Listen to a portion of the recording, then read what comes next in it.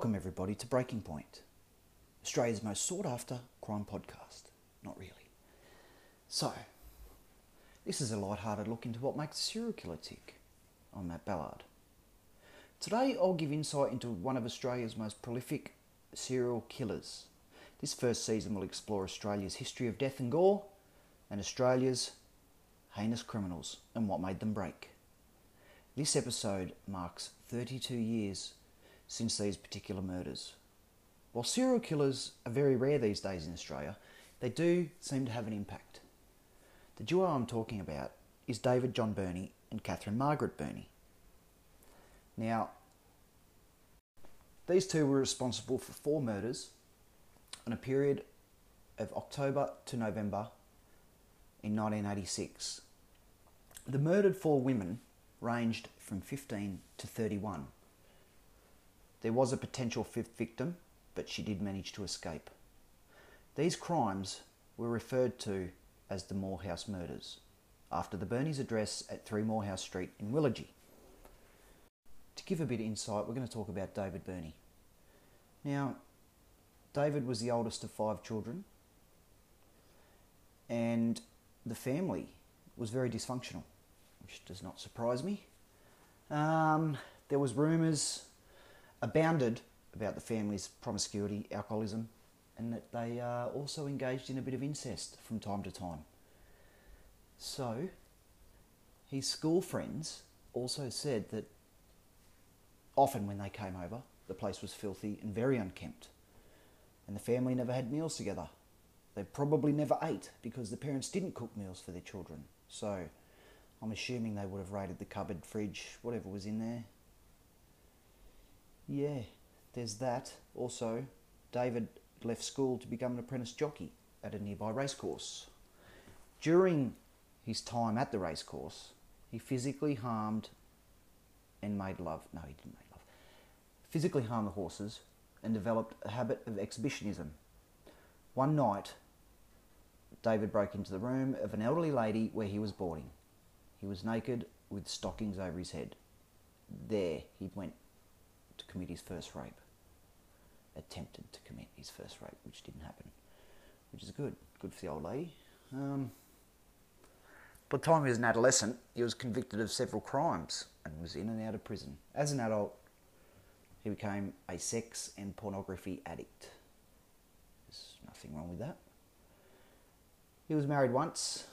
Early 20s he was married, and he had a daughter, Tanya. Tanya was 10 years old at the time of his arrest.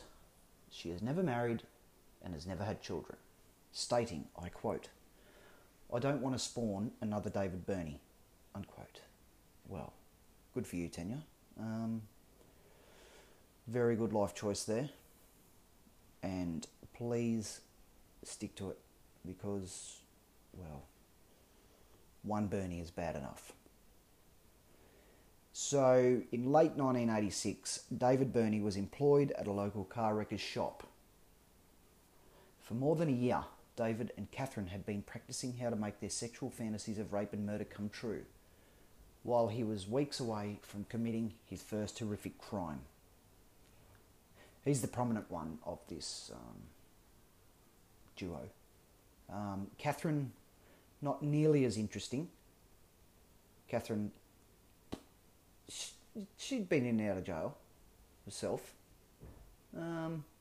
Now, the couple was never legally married, but Catherine did change her surname by deed poll to Birnie to match her not legal husband. Over a period of 5 weeks, they abducted 5 women between 15 and 31. All of the victims except one were raped and murdered. The sole exception was their final victim, who escaped the day after her abduction and led to police to their house, thus ending their crime spree. Which is good, because there could have been potentially more victims, more rapes, more murders, and so on. Perth has a rich history of people going missing and deaths and so on. So let's start with victim number 1.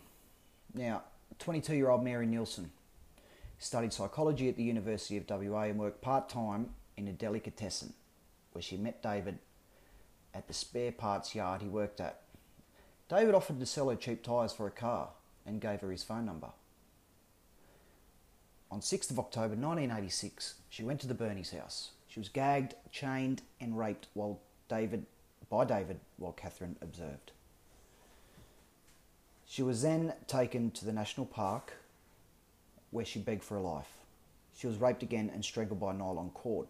This nylon cord would go on to become part of his modus operandi later on, over the next 5 weeks. She dropped dead at David's feet. He stabbed her thinking it would speed up the decomposition because he read it in a book, and they buried her in a shallow grave. Mary would have received her degree for psychology 1 year after her murder, if she survived. Victim number 2, Susanna Candy. Susanna was 15 when she was hitchhiking. She was an outstanding student and lived at home with her parents and her brothers and sisters. Her father was one of the top, now let me say this, ophthalmic, which is ophthalmology, which is eyes. So he was an eye surgeon. 15 years old and hitchhiking. This is 1986, so yeah, it was the norm back then, I guess, but 15 years old, well, let me tell you right now, kids, if you're listening, which you won't be because this is going to have an E on it for extreme or whatever it is, don't hitchhike. It doesn't end well. Back when I was a kid, I remember driving along with my father. Saw a bloke on the side of the road. Dad said, "Oh, he must be hitchhiking. I'm going to go and pick him up." I've brought this up several times with my father, who doesn't seem to remember. I remember a few of them, actually. We've picked up hitchhikers back in the 80s, early 90s. They were fine. But then again, it all depends. Wrong place, wrong time. And unfortunately for these particular people, their demise was not so good. Susanna Candy. The Bernies had been cruising for hours looking for a victim when they spotted her. As soon as she got in the car, basically they put a knife to her throat, hands were bound, taken back to the house, gagged, chained, raped. Now, the thing that's intriguing about this is after Bernie had finished raping the girl, Catherine Bernie got into bed with them. She knew that this would turn David on. When they both assaulted her, Bernie tried to strangle the girl with the nylon cord. She became hysterical and went berserk. Then they forced sleeping pills down her throat to calm her down. Once she was asleep, David put the cord around her neck and told Catherine to prove her undying love for him by murdering the girl. Catherine complied. Now, David stood beside the bed watching. When asked later why she did it, Catherine said, and I quote, "Because I wanted to see how strong I was within my inner self. I didn't feel a thing. It was like I expected. I was prepared to follow him to the end of the earth and do anything to see that his desires were met. She was female. Females hurt and destroy males." Unquote. Okay. So this is her long-standing obsession with David. She admired him, looked up to him. I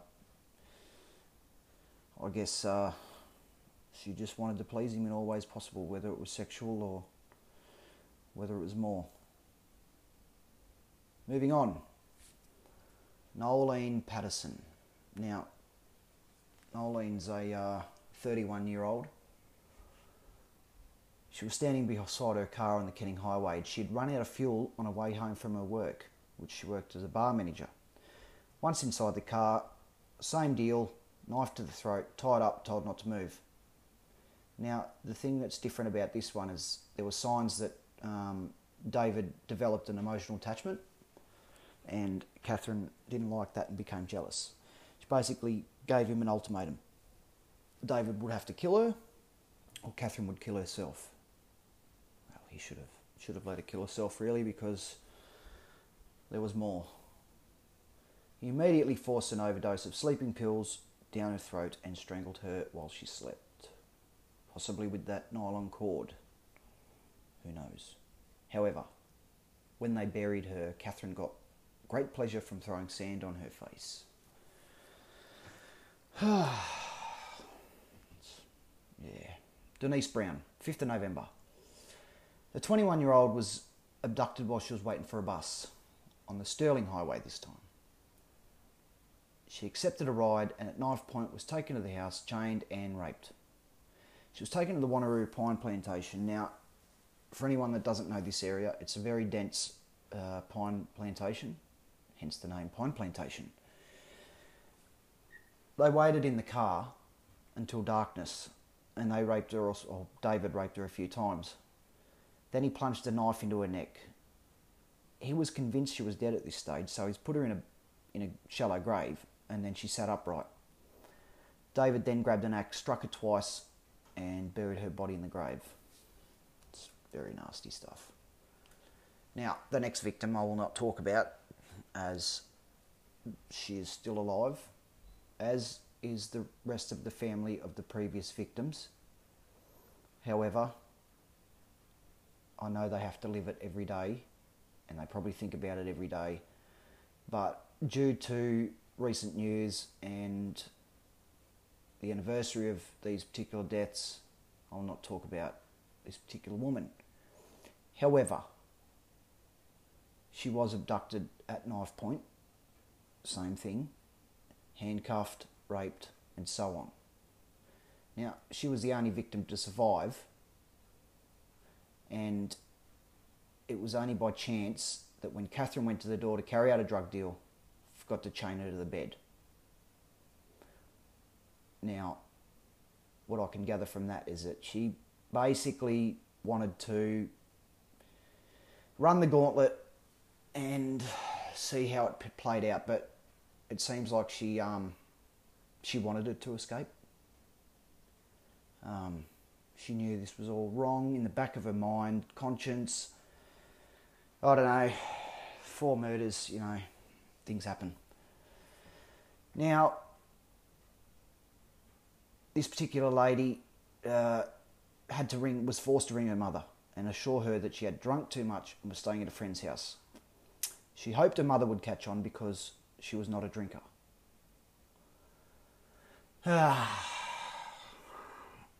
This young lady ran into a police station to be greeted by a 22-year-old, fresh out of the academy, constable. She wasn't believed at first. It's the 80s, crazy 80s. A girl running in, you just don't know. Drugs were rife. Anyway, she provided a great amount of detail. And they ended up doing a bit of a raid on the house and then realised she was telling the truth. Alright, so there were other possible victims, but they just don't know because there was alibis in place for these particular days that they went missing. So I'm not sure if these ones have been solved or if there's any information on them. I'd have to sort of do a bit of a background check on that one. Now, during their trial and sentencing, they both pleaded guilty to 1 count each of murder, and abduction and rape. When he asked why he had pled guilty, he gestured toward the victims' families and said, "It's the least I could do." He was sentenced to 4 terms of life imprisonment. After being sane enough to stand trial, Catherine Burney was also sentenced to 4 terms of life imprisonment by the Supreme Court of Western Australia. Both were required to serve 20 years before being eligible for parole. David Burney was found dead in his cell 7th of October, 2005 at 4:30 a.m. He was 54 years old. Having a speech problem today. He had hanged himself from an air vent using a length of cord.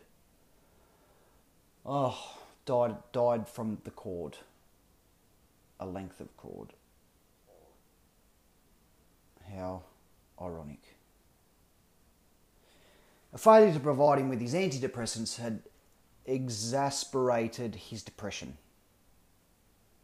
Well, apparently he was a model prisoner who looked after injured animals.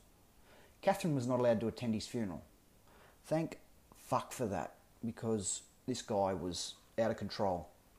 And if he got back out, who's to say that he wouldn't do it all again? I mean, this guy derived great pleasure from doing this to people. Now, let's have a look at the psychology of all of this. I have no idea about psychology, so I'm just going to randomly rant about these two in particular. It looks like someone in my family, actually. Well, he's not, but she wasn't an unattractive woman. She wasn't attractive. She was plain Jane, but she didn't look out there or anything. She didn't look psychotic. David, however, looked like a huge arse overgrown rat. He had rat features on his face. So if that's how he could be described, then that's him, basically. David Birney derived sexual satisfaction from watching and raping women while Catherine watched. Would he have done it without Catherine there? Who would know? Only Catherine herself, not himself, unless she's had a bit of a sex change in prison. I don't know. Now, to break it down, there's basically 4 types of serial killers. Power and control, missionary. Missionary is a sexual position. It's not a basic type of serial killing. So, roll it back. Power and control, visionary, mission. Maybe a mission from God. Hedonistic.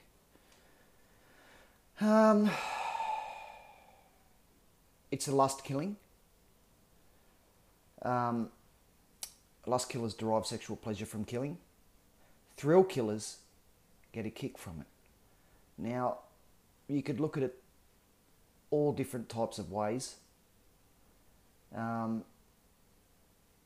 But realistically, lust killers. That's the sort of people these guys were. And it's sad. It's horrible. Murder's not fun. Talking about murder's not fun. Nobody wants to listen to a really old, boring podcast read from Wikipedia about people that murder. These families involved, the victims' families, the families of the murderers, it's not fun. It's not fun for them. They have to live with it, as I've said previous. This is just a different spin, I guess, on murderers. And this is my take on it. To reiterate on all of this, it's a sad case, and it pops up every year over here anyway in Perth. You can't escape it. I mean, I've known people that have some sort of direct connection to particular murderers, and they vividly remember, especially with their family. So, all in all, this is the first podcast of a series of Australian serial killers. I do hope you've enjoyed, and the next one will be out soon enough. So please subscribe, please listen, and I will try to keep you as entertained as possible. Thanks, guys, and this is Matt Ballard signing off. But before I go, I did say what would trigger their first kill. David Birnie, his life started out poorly. He didn't have a very good home life. He assaulted a horse, and then he went on to meet someone that was, I wouldn't say equal, but someone almost as bad as him. And to carry out these heinous crimes and to practice doing it prior to carrying out these heinous crimes. Now, what has always intrigued me is it's one thing to think about raping someone or murdering someone, but to actually go through with it is a different story altogether. There's triggers. There's triggers, like there's triggers with anxiety and depression, PTSD, things like that. I know it's not the same, but it's all related somehow. You quite often find marriage breakups, particular events in your life that trigger these things. How often have you had a bit of a disagreement with somebody, say a friend, they say something that triggers you, then you escalate your violence or anger and you lash out. I'm guilty of being triggered by certain things that people say to me at times, and the Birnies is no exception. David's home life started extremely bad. There was no turning point or trigger because his violence was normal from the word go. A lot of people may disagree with me. That's fine. Feel free to send in some submissions or anything like that. If any of the information that I've given you today is wrong, please feel free. My aim is to make this podcast as good as I can and provide some detailed information about certain things. So, thank you once again for listening, and I hope to gain some listeners and talk about this further with you guys. Thanks, Matt Ballard signing off.